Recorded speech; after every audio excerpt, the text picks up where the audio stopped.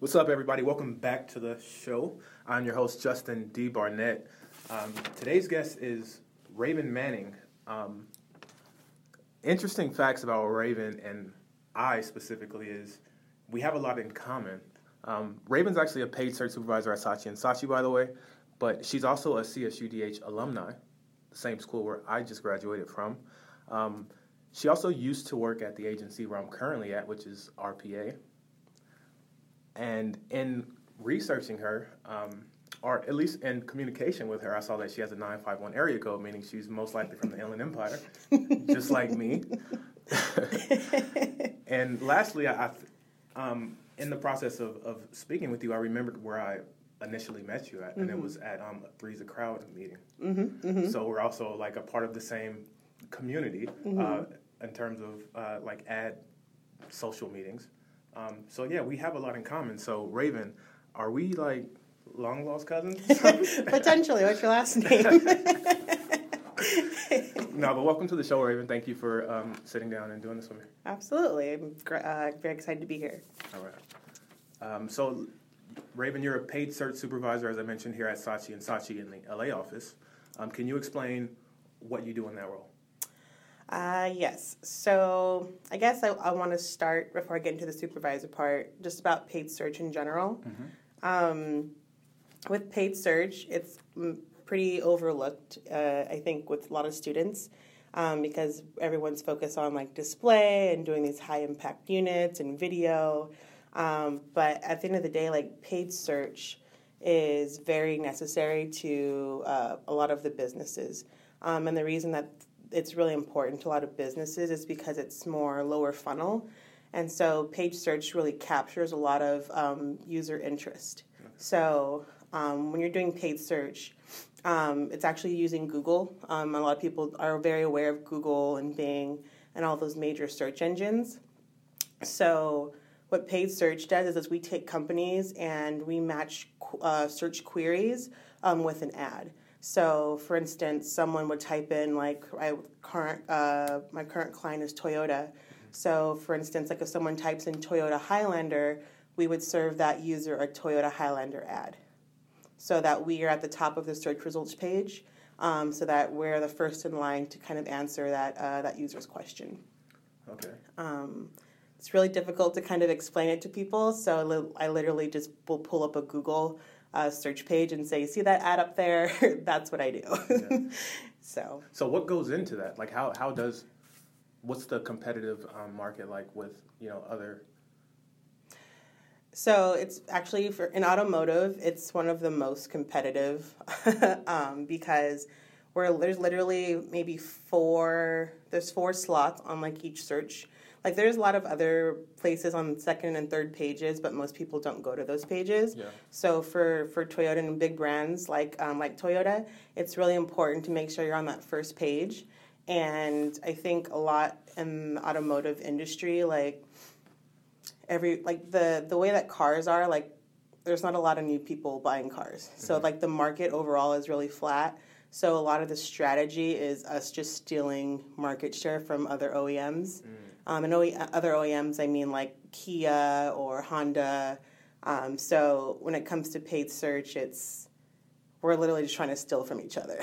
So, and with search, like it's like an auction time bidding. So we're literally bidding for every single auction to see whoever wins that auction gets their ad shown above all the others. Yeah. So in that aspect, it's very competitive. And how did you get into paid search? Was that an area that you knew existed prior to getting into it? Or no. How did you discover it? What's your story? To be completely honest, no, I didn't know it existed. I was sharing with another coworker earlier that a long time ago, I'm dating myself, but I was born before Google was created. So my godfather actually owned a computer shop. And when Google came out, he was like, yeah, there's this new search engine called Google. And you use keywords and stuff to like find results. And I was like, oh, that's cool. And I would use it around my friends and be like, oh, yeah, I Googled it. And they're like, Google, what's Google? So at that time, I think Ask Jeeves was like a really big search engine. So I almost feel like that's like a precursor to my career because now like my entire career is based off of Google and Google searches. So that's a side story. But I went to Dominguez Hills, and I was in communications, taking advertising classes, and I originally wanted to be in creative. I was like, I want to be a creative director. I love art. I taught myself how to use Photoshop. So I actually started my career as a creative intern. Once I got there, I realized that I'm more of a creative, I have how I feel. I'm not like a workhorse creative. So I just like to wake up and just kind of do things how I feel. But when you're actually working in creative, it's very regimented, like it's very process driven. So I realized that's not my thing. So, but I was doing an internship, and I utilized that internship and those relationships I made there to try to like get into different departments. And so when you're doing creative, like you make the ads, but then I started thinking about like, well, where do these, like who sees these ads and how do we determine who sees these ads? And they're like, oh, that's like what media does. I was like, oh, all right. I'll give media a try. So I went over there, just started asking people, so what do you guys do? Can I help you? And they're short-staffed, like most agencies are. So they were just like really excited for me to help them. And I started dabbling. I was doing like display buys for a little while. Then I was like, I made friends with the social team. So I started learning a little bit about social. And then like, they're like, oh yeah, this guy works by himself. He does search. And I was like, what? Search? What is that? So I started helping him do that because to me the golden nugget was YouTube, because YouTube is actually owned by Google, and it's actually the second largest search engine in the world. So people don't like look at YouTube as a search engine, but it is. And so I wanted to do YouTube, so I was like, I'll help you with YouTube. Yeah. And that kind of spiraled into helping him write ad copy. And that spiraled into helping build campaigns. And then I was like, you know what? I like this. I like having the control, because when I was working in digital media, which was like more of the display stuff, you work with a lot of partners, and they kind of run the strategy. Like they do proposals. When it comes to reporting, you're always waiting on them. But with search, you kind of own the start to finish process. Like you're doing the strategy, you're doing the reporting, you're doing the optimizations, you're owning your relationship with the client. Like you get to literally do all of those things in one job. Okay. For someone who's working in paid search, how can you measure how good of a job you're doing? Is that possible?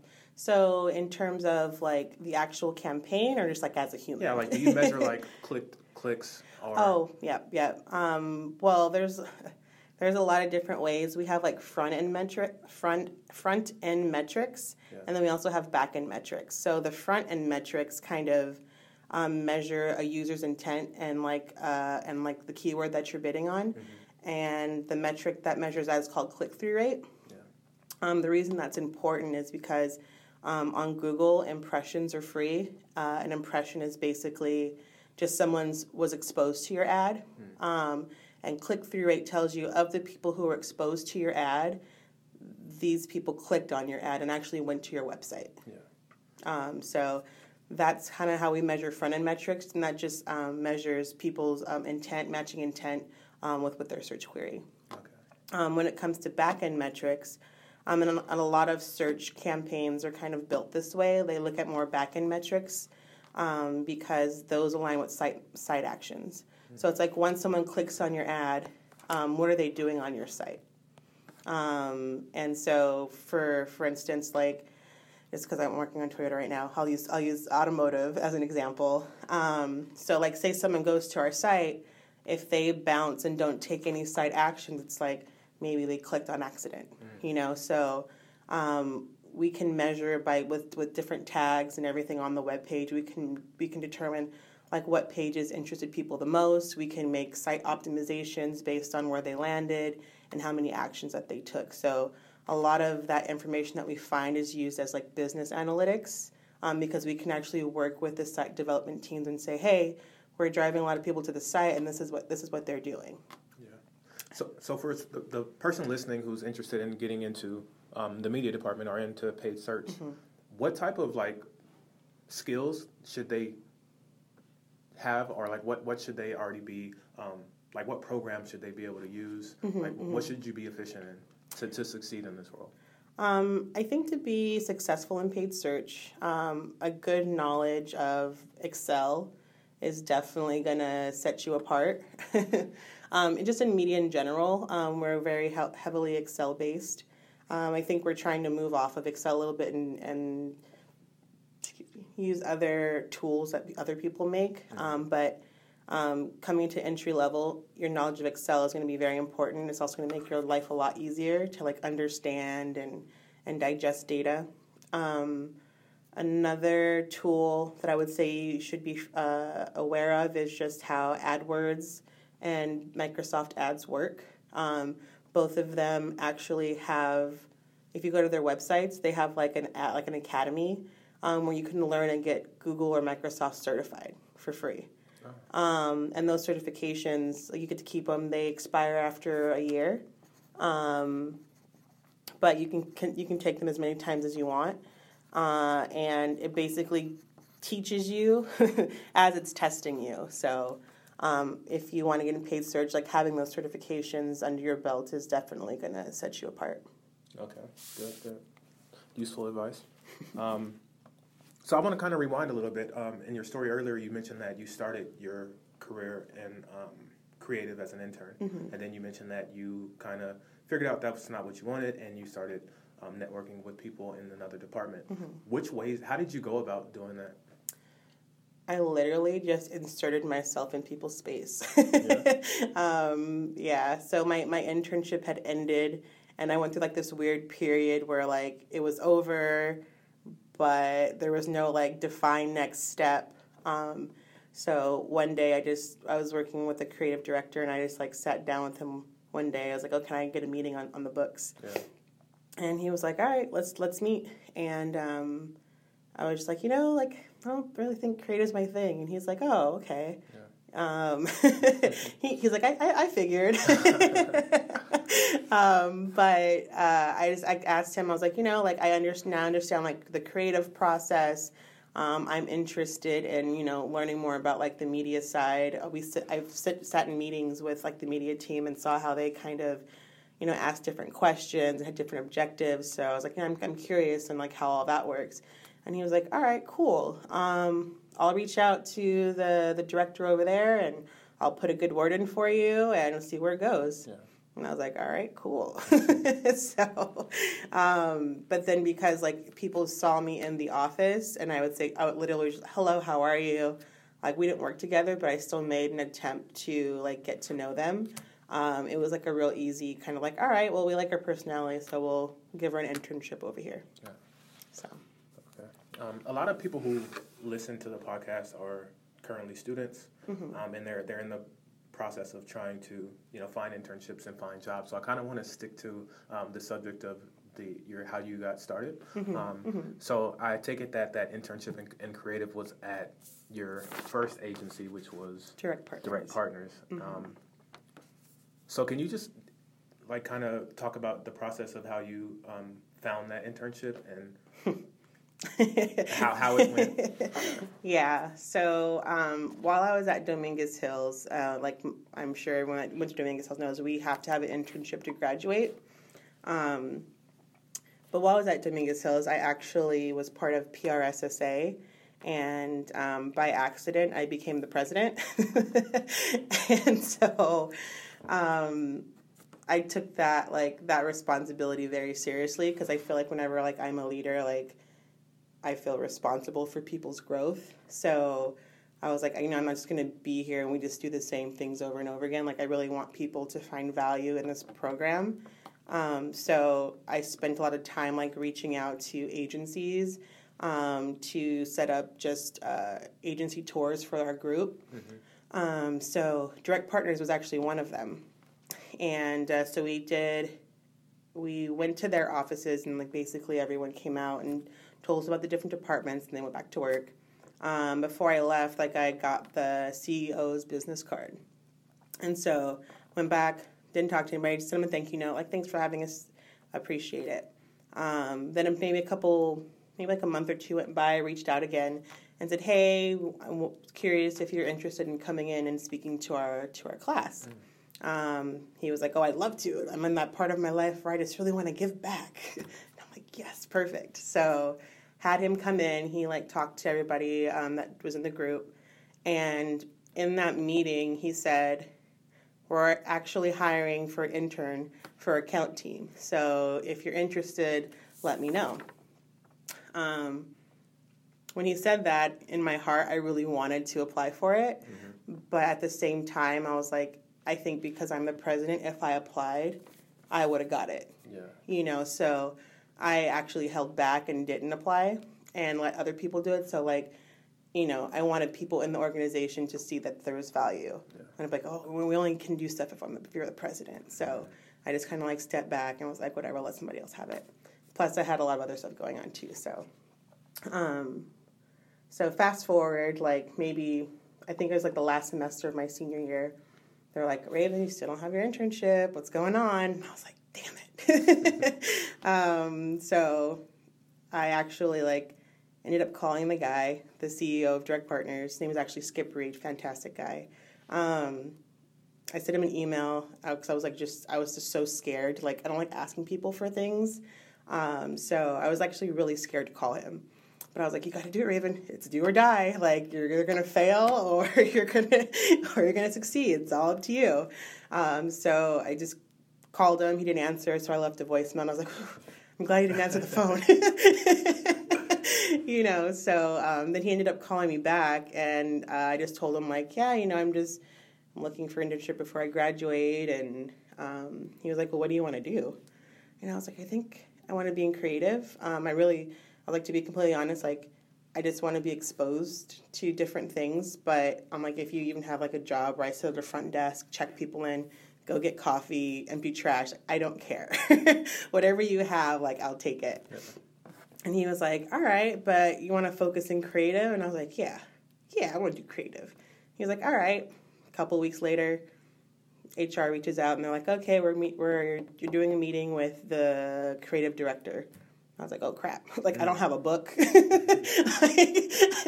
took, like, a class at Dominguez Hills. I was like, oh, I'm not, like, so not prepared. So I, like, overdid my resume and tried to make it as creative as possible. Mm-hmm. But in that interview, we didn't even talk about my skills. We didn't talk about, like, how I learned Photoshop, what my training was, like, what my idea was for the next commercial. Like, they didn't ask me any of those stuff. It was more just about seeing if we had, like, a good connection, if I was a good person, basically. Yeah. And so, but I think because I had the relationship with the CEO, they're kind of like, all right, well, he wants her in, so there's not much they can do about it.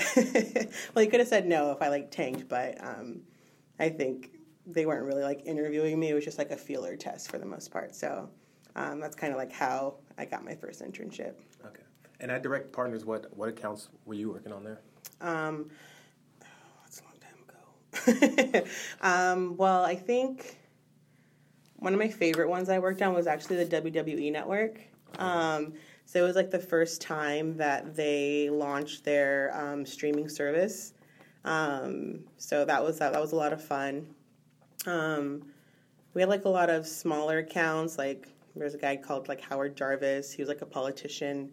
That was like direct mail. Then we also had some creative work for International Delights. And I'm trying to think what other accounts we had. We had a couple of larger ones too, but I can't remember them right now. No worries. Okay, so you left Direct Partners and you went to Ogilvy, I believe. Yes. No, is that the right order? Yep. So you left Direct Partners, went to Ogilvy. Ogilvy's I'm sure everyone knows David Ogilvy at this point. If you're listening to this podcast, they're a huge agency.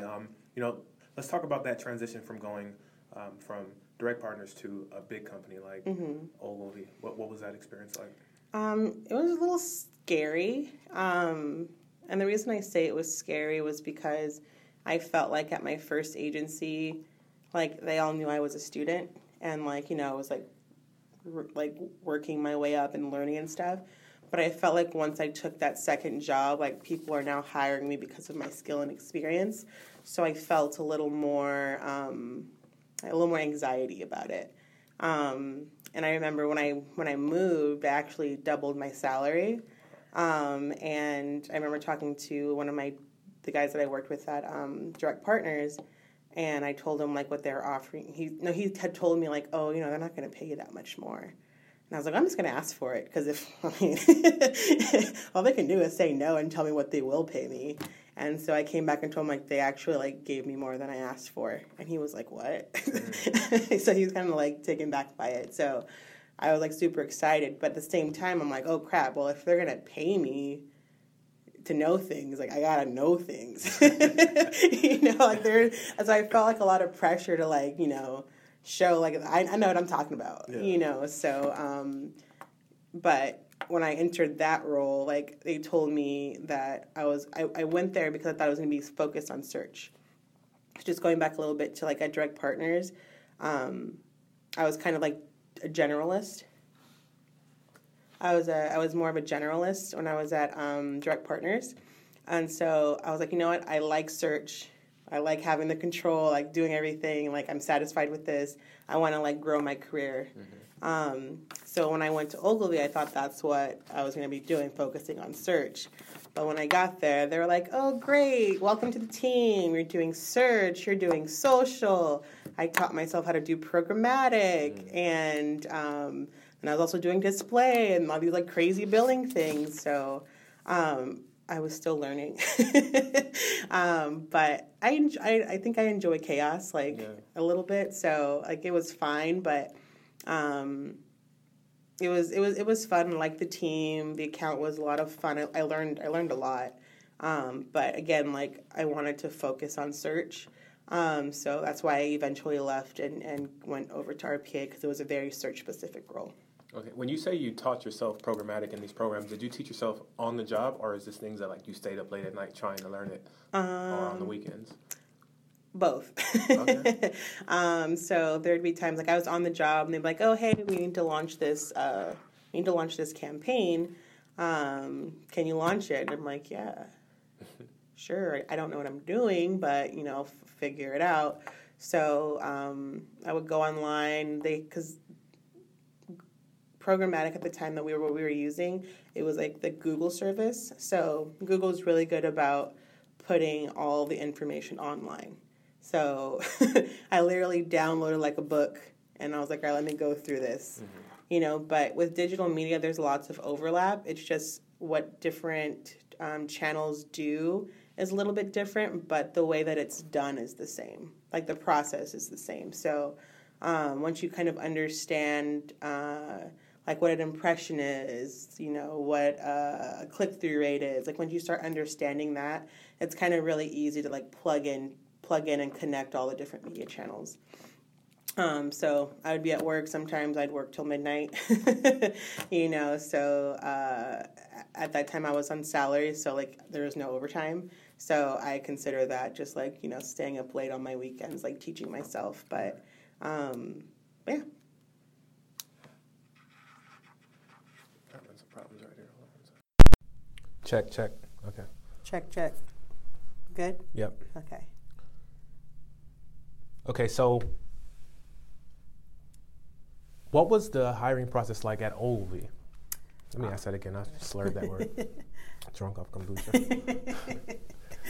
Okay, so when you leave Direct Partners and go to Ogilvy, what was that initial hiring process like? Were you recruited, or was that an application? And what was the interview process like? Mm-hmm. I was recruited. I'm going to be honest, knock on wood. But since I graduated from Dominguez Hills, I've never actually applied for a job. Mm-hmm. I think because because search is very specific and it's not as sexy as all the other channels. Like, I don't think there's as much competition just in the job field as a whole. So I got recruited. And then I knew I got the job the day I interviewed. I could just tell the manager liked me. Before I left, he had a big smile on his face. Like, let me show you around the office. A part of me thinks they were just really desperate to find someone to fill the position. Because you do get a lot. I interview myself now, so you do get a lot of people who are super enthusiastic, but it's just not there. So I think because when I interviewed, like, actually knew what I was talking about. They're kind of like, all right, let's just get her in. Like, we're done, you know. And again, it's also like that chemistry match. So if you can, like, take people out of that interview and just, like, talk to them like, you know, like someone that you met on the street, or not the street, but, you know, at a mutual friend or something, you know, like, it's you're going to have a lot better of an interview than, like, if you're just strictly like, this is what I do at work. This is what I learned. I did this. I did that.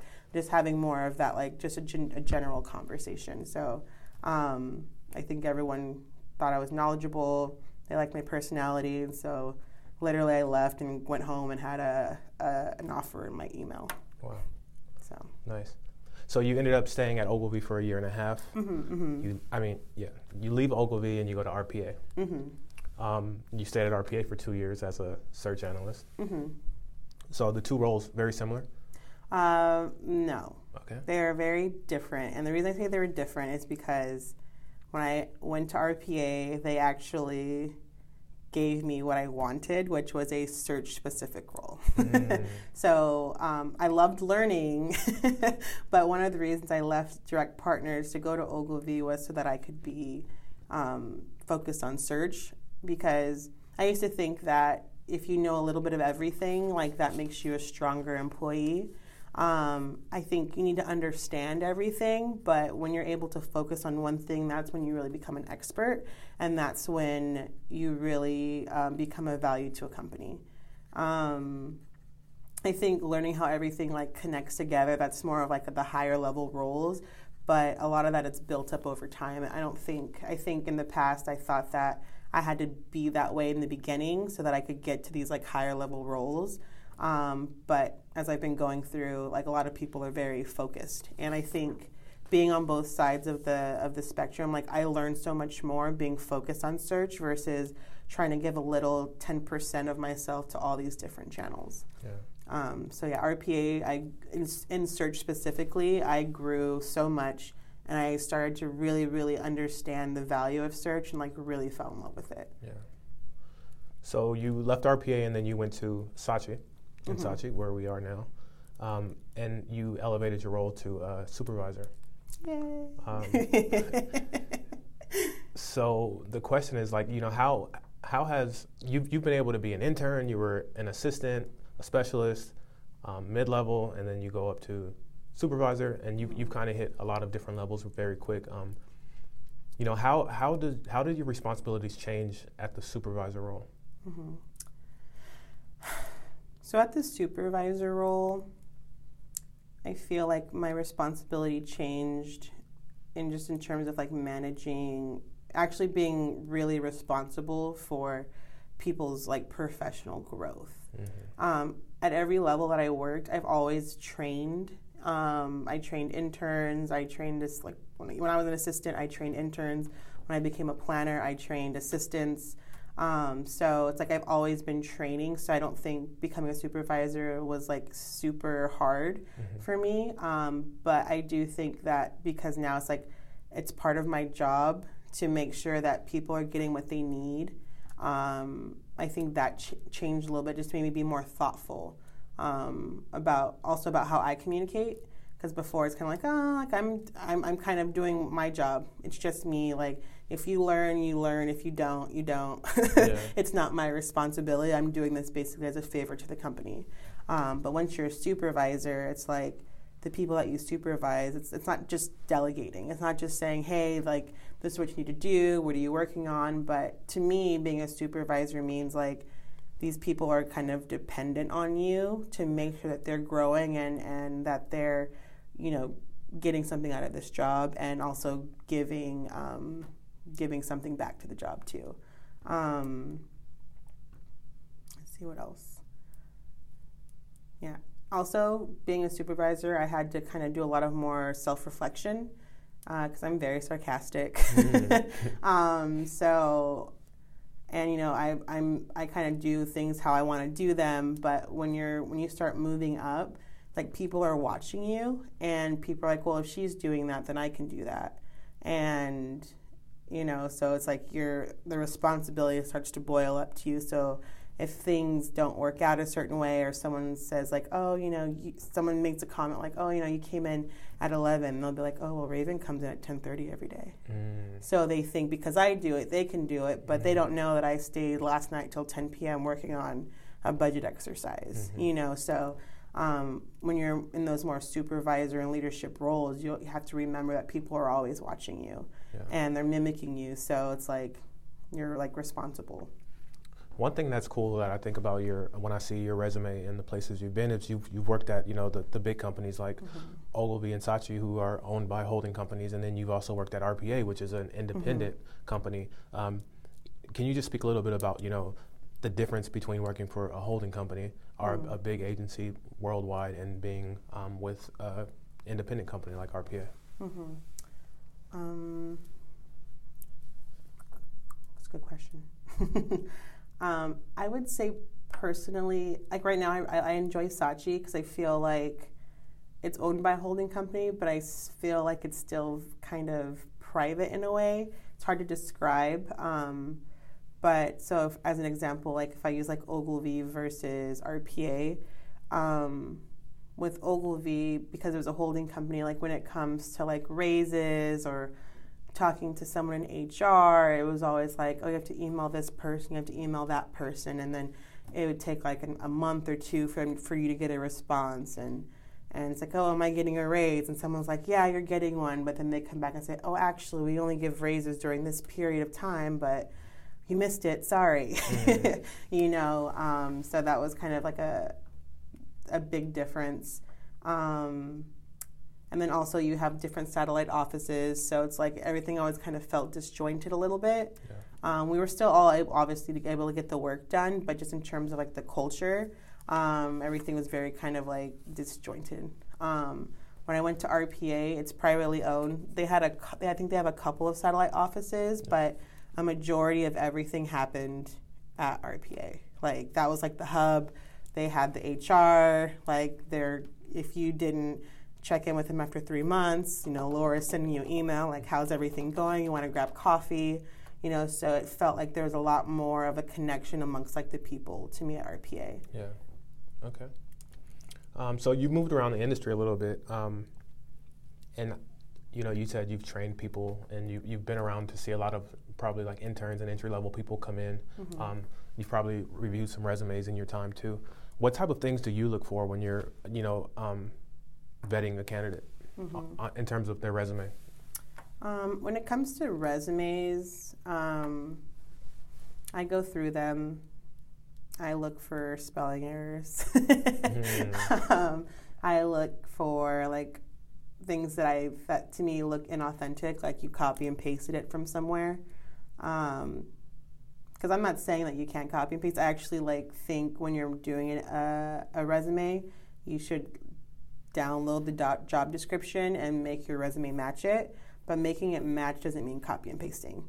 But it's like, in this role, I want to describe a time where I did this. So that when I look at your resume, like in my head, I'm thinking, okay, these are the skills we want people to have. I don't need to see that reflected in your resume and your experience. Yeah. Like for instance, there was a guy that we interviewed. He was kind of like a self-starter, so he did like his own search, had his own clients and stuff. But prior to that, he was in the military, but he included his military experience in his resume.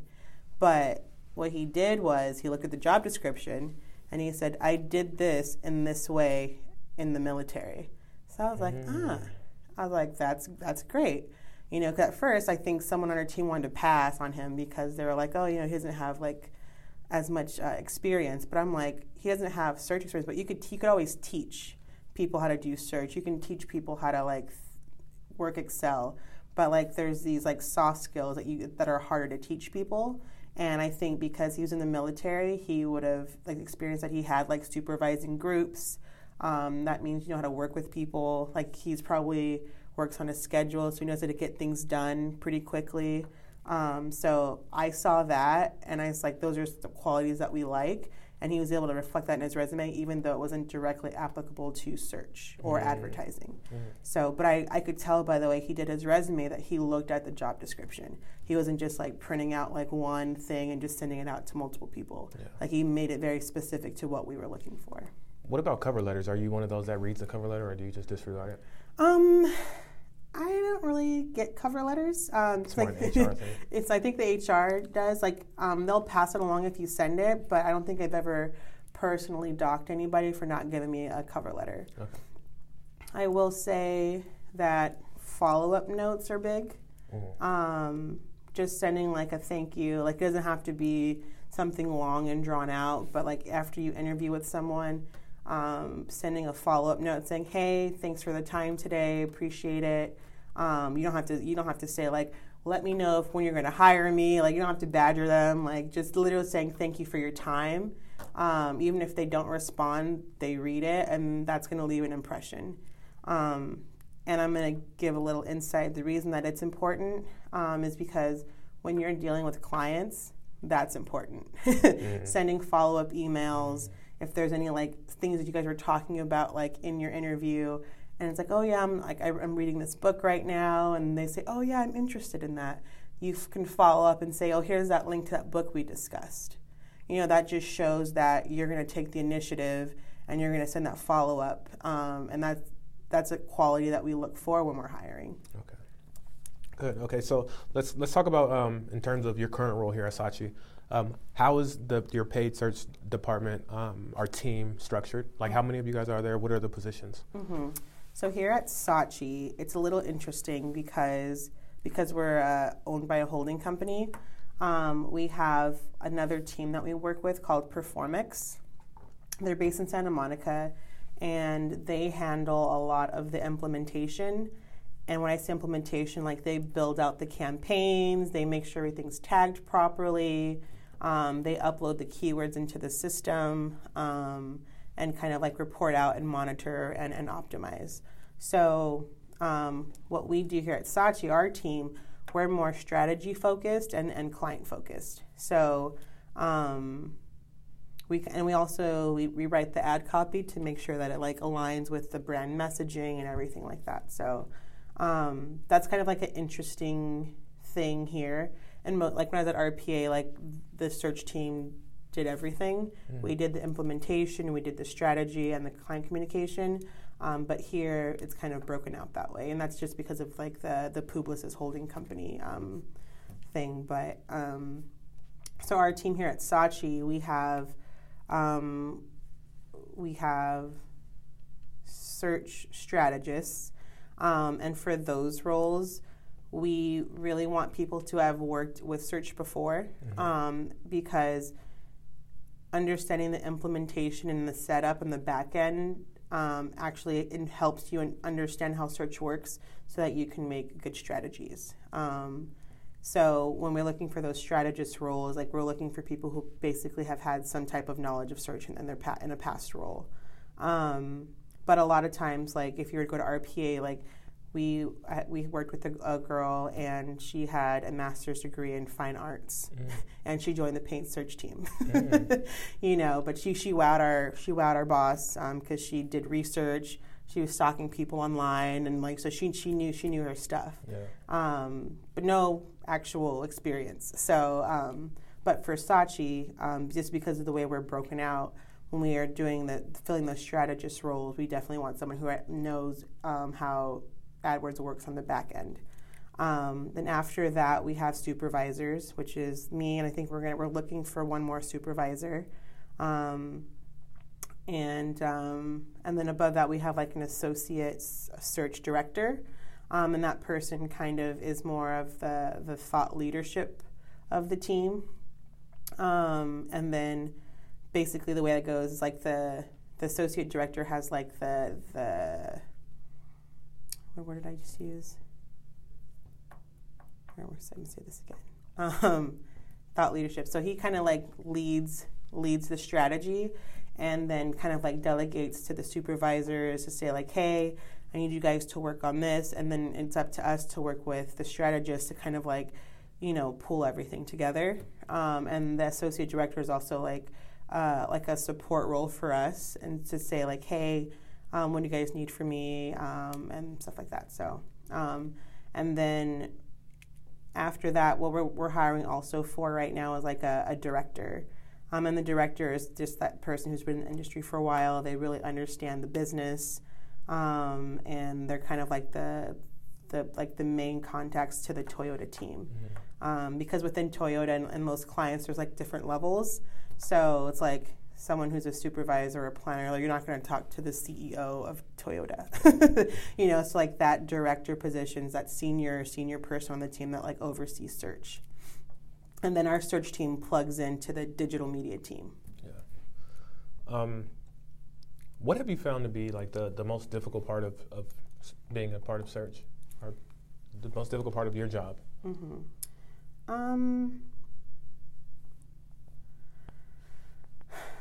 I would say the most difficult part is simplifying things. Because in search and even in digital media, like it's very technical. And so it's like we call it being in the weeds. So you're in there talking about like CPCs and CTRs and like this ad group and that ad group. And then you go talk to the clients and they're like, huh? Because on their end, like this is just a portion of their day. Like they hire agencies to execute all their media and everything. And they have their day full of other things. And so it's like, when you have that time with them, you have to be able to take these really complex ideas and strategies and know how to like say it really simply so that they can understand it, digest it, and make a decision pretty quickly. Yeah. So I think that's probably like the most difficult part because, again, it's when you're dealing with people, everyone's different. The way people like information's different. The way people understand is different. And it's always just finding that balance of like, giving enough information without giving too much information. Yeah. Okay, the reverse of that. Like, what's the most rewarding part? What keeps you motivated and going? I think what keeps me motivated with search is it's just connected. Like, what do you mean? I don't know. Like, everything is just like, search can just plug into everything. Like, if you have social. Social's not like a lower funnel thing because like we have this thing called push and pull. Push is like when you're trying to like force someone to ingest a message, and pull is kind of like they're already here and you're kind of like just like pulling them in. So like with search, we're pulling people in. So it's like search is almost like the payoff of all the media because all this media is running. You see a TV spot and then someone goes and does a Google search, and so we get to show up and like we get to pull that person and connect them to the site. Also with search, because it's so it's a very important channel for most businesses. We work really closely with those teams, even at like lower levels, and we really get to understand like the whatever business that you work on. So I literally could take search. If I wanted to go into entertainment, if I wanted to go into like consumer goods and stuff like that, I could take search and go into any vertical I wanted. So there's like this sense of job security that I have with search too, and then just being able to learn about business because I didn't go to like business school. I don't have like my master's degree in business or anything like that. But working with people who do, it's like I get to learn about like these different things about business that they have to worry about, So I think that's a lot of fun and very rewarding. And then we work with Google a lot, and Google kind of like they run a lot of stuff. It's Google, right? Yeah, they're pretty famous. I've heard of them. Have you? So like being able to work with them like is really cool because they have like this really cool view of everything. They get to just see everything at like a aerial view, and there's video that you can go into, and like everything that happens in advertising, you get to see its payoff in search. Yeah. So you just mentioned that you don't have a master's degree or you didn't study business, but one thing that you did do is after you graduated, you went to UCLA and got a certificate in project management, I believe. What was the strategy behind that, or what was the reason behind that? And yeah. So the reason I did that is because I worked on a team, and it was when I was doing my internship over at Direct Partners, and I realized a lot of times we made mistakes is because there was like no one really owning the process of the project. So everyone's kind of like, this is my project, this is my project. And so everyone just like had a piece of it. And there was like no centralized person that's like trying to get everything together so everything's uniform and just kind of like works together. So I was like, you know what, my team needs this. So I'm gonna go learn to like how you look at project planning, so and then also like I like doing events, like putting events together, like even if it's like a birthday. I just like the idea of like, okay, this is what's going on, like let's have it all get together at the very end.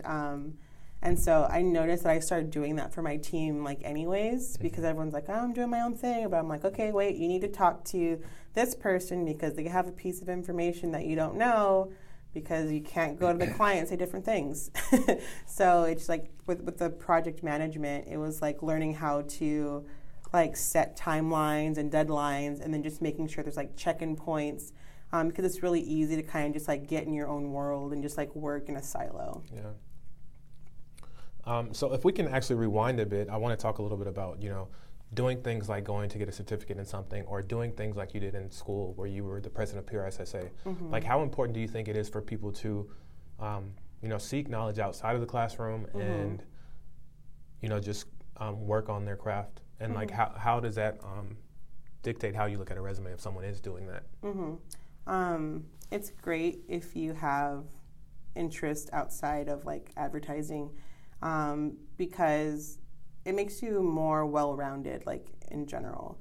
One thing that I learned like a long time ago, I forgot. I think it was I was reading a book or listening to a podcast or something, but there was a CEO and he had said, "I don't hire people because of their experience. I hire people because of their perspective." And because everyone has like their own view, because everyone has their own experiences. So it's like you're going to come into, like if you have a problem, if you had a different experience than someone else, you're going to look at how to solve that problem differently. And not only one person has the answer. Like there's always multiple ways to solve a problem. So the more things that you're attached to, that gives you different perspectives. So I think that you just maintaining like something that makes you happy too, something that you enjoy, like having that in your back pocket is going to help keep you balanced, but it's also going to like somehow come into your work and someone's going to be like, oh, that's a very interesting perspective, like let's go with it. So for the person who's not in an agency now and they're now going to listen to this and they're going to be interested in paid search and they want to learn about it, but they're not interning or working, are there any resources that you recommend as far as like podcasts or books to some degree of like how people can get a head start on a future in paid search? There's this this website that I use on a pretty daily basis is Search Engine Journal. Is that what it's called? I have like bookmarked, but I think it's called, what is it? I don't know. I can't remember the name. I literally look at it every day. You can scrap this from the record, by the way. Right. Search Engine Land. There we go. Okay, so can we do that? Yeah, I'll edit it. All right, so yeah, it's called Search Engine Land, and basically like anything new that happens with search, it's on there, and it's like people who's been in the industry, they give their POV on it. Sometimes if there's like a new tool or feature that comes out, like they'll actually show you on their article like how to do it, and tell you like when it's good to use it and how to strategize with it. So we use that a lot, but internally too. Okay.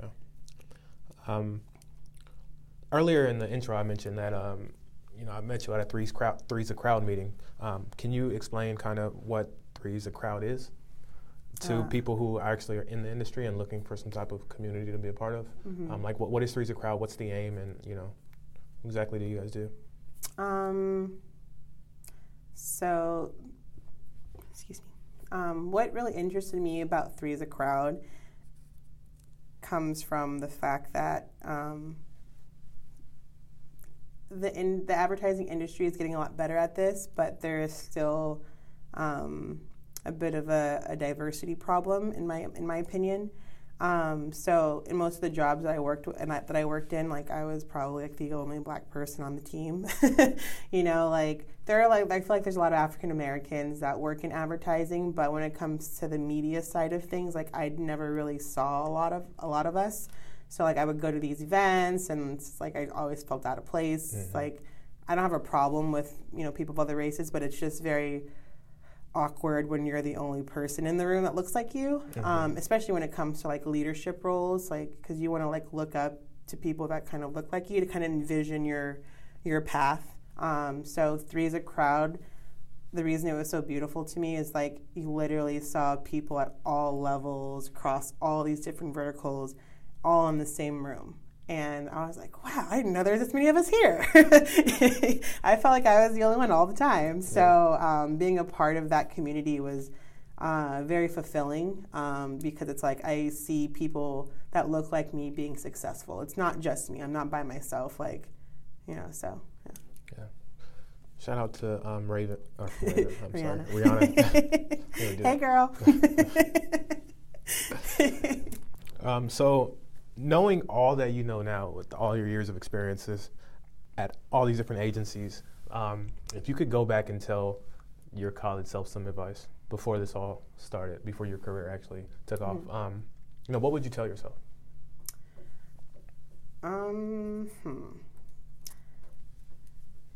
Hope this doesn't come out cocky, but I would go back and tell myself, like, you're doing the right thing.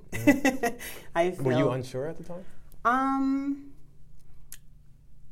I don't think I was unsure, but I was very stressed out because I was doing too much.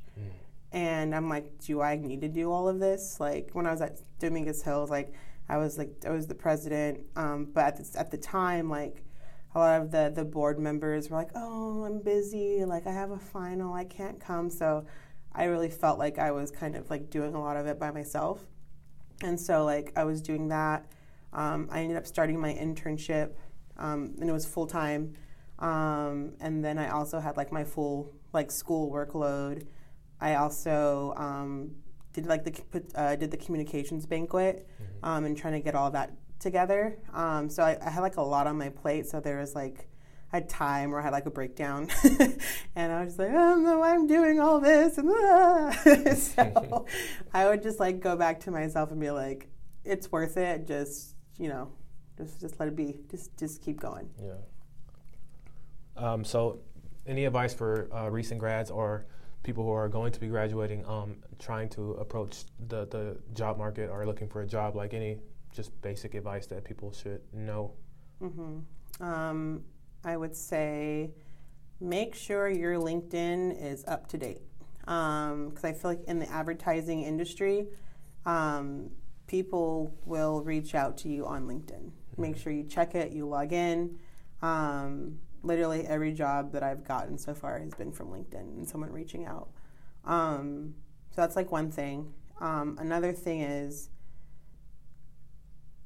don't be afraid. I feel like sometimes, like when I was a student, I'd be like, oh, these people are so busy. Like, they're doing advertising, they're doing these great things. Like, they're so busy, I don't want to bother them. But sometimes you got to bother people. But again, there's a balance. Send those emails. Hey, how are you? I want to grab, would you mind grabbing coffee? Half the time, people will. Like, if someone was to go in my inbox right now today and be like, hey, Raven, I'm interested in paid search. Do you want to meet for coffee? I'm going to make time because you took that step to put yourself out there, and I'm going to return that. I guess I can't speak for everybody because some people are super busy, but I think seeing that, like, people are like, wow, like, that took a lot of guts for you to reach out. Like, as long as you don't sound kind of like creepy. Yeah. But if someone doesn't respond after 2 messages, just kind of let it go. So that, don't be afraid, keep your LinkedIn up to date, and do your best to really value your relationships with people. I will say the industry is very small. It seems big, but literally, like, I think people switch. As you guys can see, I've been to like maybe 3 different agencies in the last like 5 years. So it's like people kind of move around in the agency world a lot, and it's like it's not frowned upon. But you have to remember that you're probably going to see the people that you work with today sometime in the future. Mm-hmm. And they might be the person who's hiring. Mm-hmm. You know, so you have to just keep that in mind. Like, obviously be yourself, be authentic, but then also just be aware that these people are likely to cross your paths again. Especially like with LinkedIn, it shows who you're connected to. So I've had instances where I applied for a job and then someone would send me a note and be like, hey, heard you're applying to so-and-so. Like, I just told them that you're great, so they're going to probably have you in for an interview. You know, so it's like people are looking at your connections and then they're going to go ask about you to the person who knows you, right? Yeah. So if that person didn't like me because, like, I smelled bad or something, you know, that's going to cloud her judgment and say, like, oh, yeah, like, she's all right. But because, like, when I met her, it was, like, a genuine interaction. Like, I went to school with her, too. But because it was a genuine interaction and she saw me, like, hustling and working, she gave me, like, a thumbs up, you know. But I could have easily been like, I don't really like her. Like, she used to leave work early all the time. Or, you know, she was good, but she was a little unstable. Like, people notice those things, and when someone asks them about you, like, they're going to tell them. So you just keep in mind that it's a small industry, people move around a lot, and so just try not to burn bridges even when you're, like, upset. So. Okay. I think you just answered this question, but what's the best way for listeners to get in touch with you if they want to set up that coffee meeting? LinkedIn's good. I literally check it at least once a week. I will say, though, you can send me a message, but I will not add you as my friend until I know you. Well, not a friend. I don't know what they call it on LinkedIn, but if I've connection. Connection, there you go. Because, again, like I mentioned, people, if you're connected on LinkedIn, people will ask me about you, and if I don't know anything about you, I'm not going to say anything about you, and they're going to, you know what I mean? So I want to be able to say positive things about you if there's positive things to say about you. But if I don't know anything, I can't say anything positive. So, yeah. But I look at my DMs. Yeah. So slide in her DMs if you want to. Raven Manning, thank you so much. No problem. Thank you. It was great. Right. Bye. What's up, everybody? Before we go, if you want to hear and learn more about the ad industry, make sure you check out our other episodes in the podcast. If you're interested in being a guest, you can email academicspodcast@gmail.com. And thank you for listening. Make sure you subscribe to the podcast. Feel free to like, leave a review, post it on any and all social channels. You can find us on LinkedIn and Instagram @academics, or you can find me personally @Justin D. Barnett. I'm Justin D. Barnett, and you've been listening to the Academics Podcast.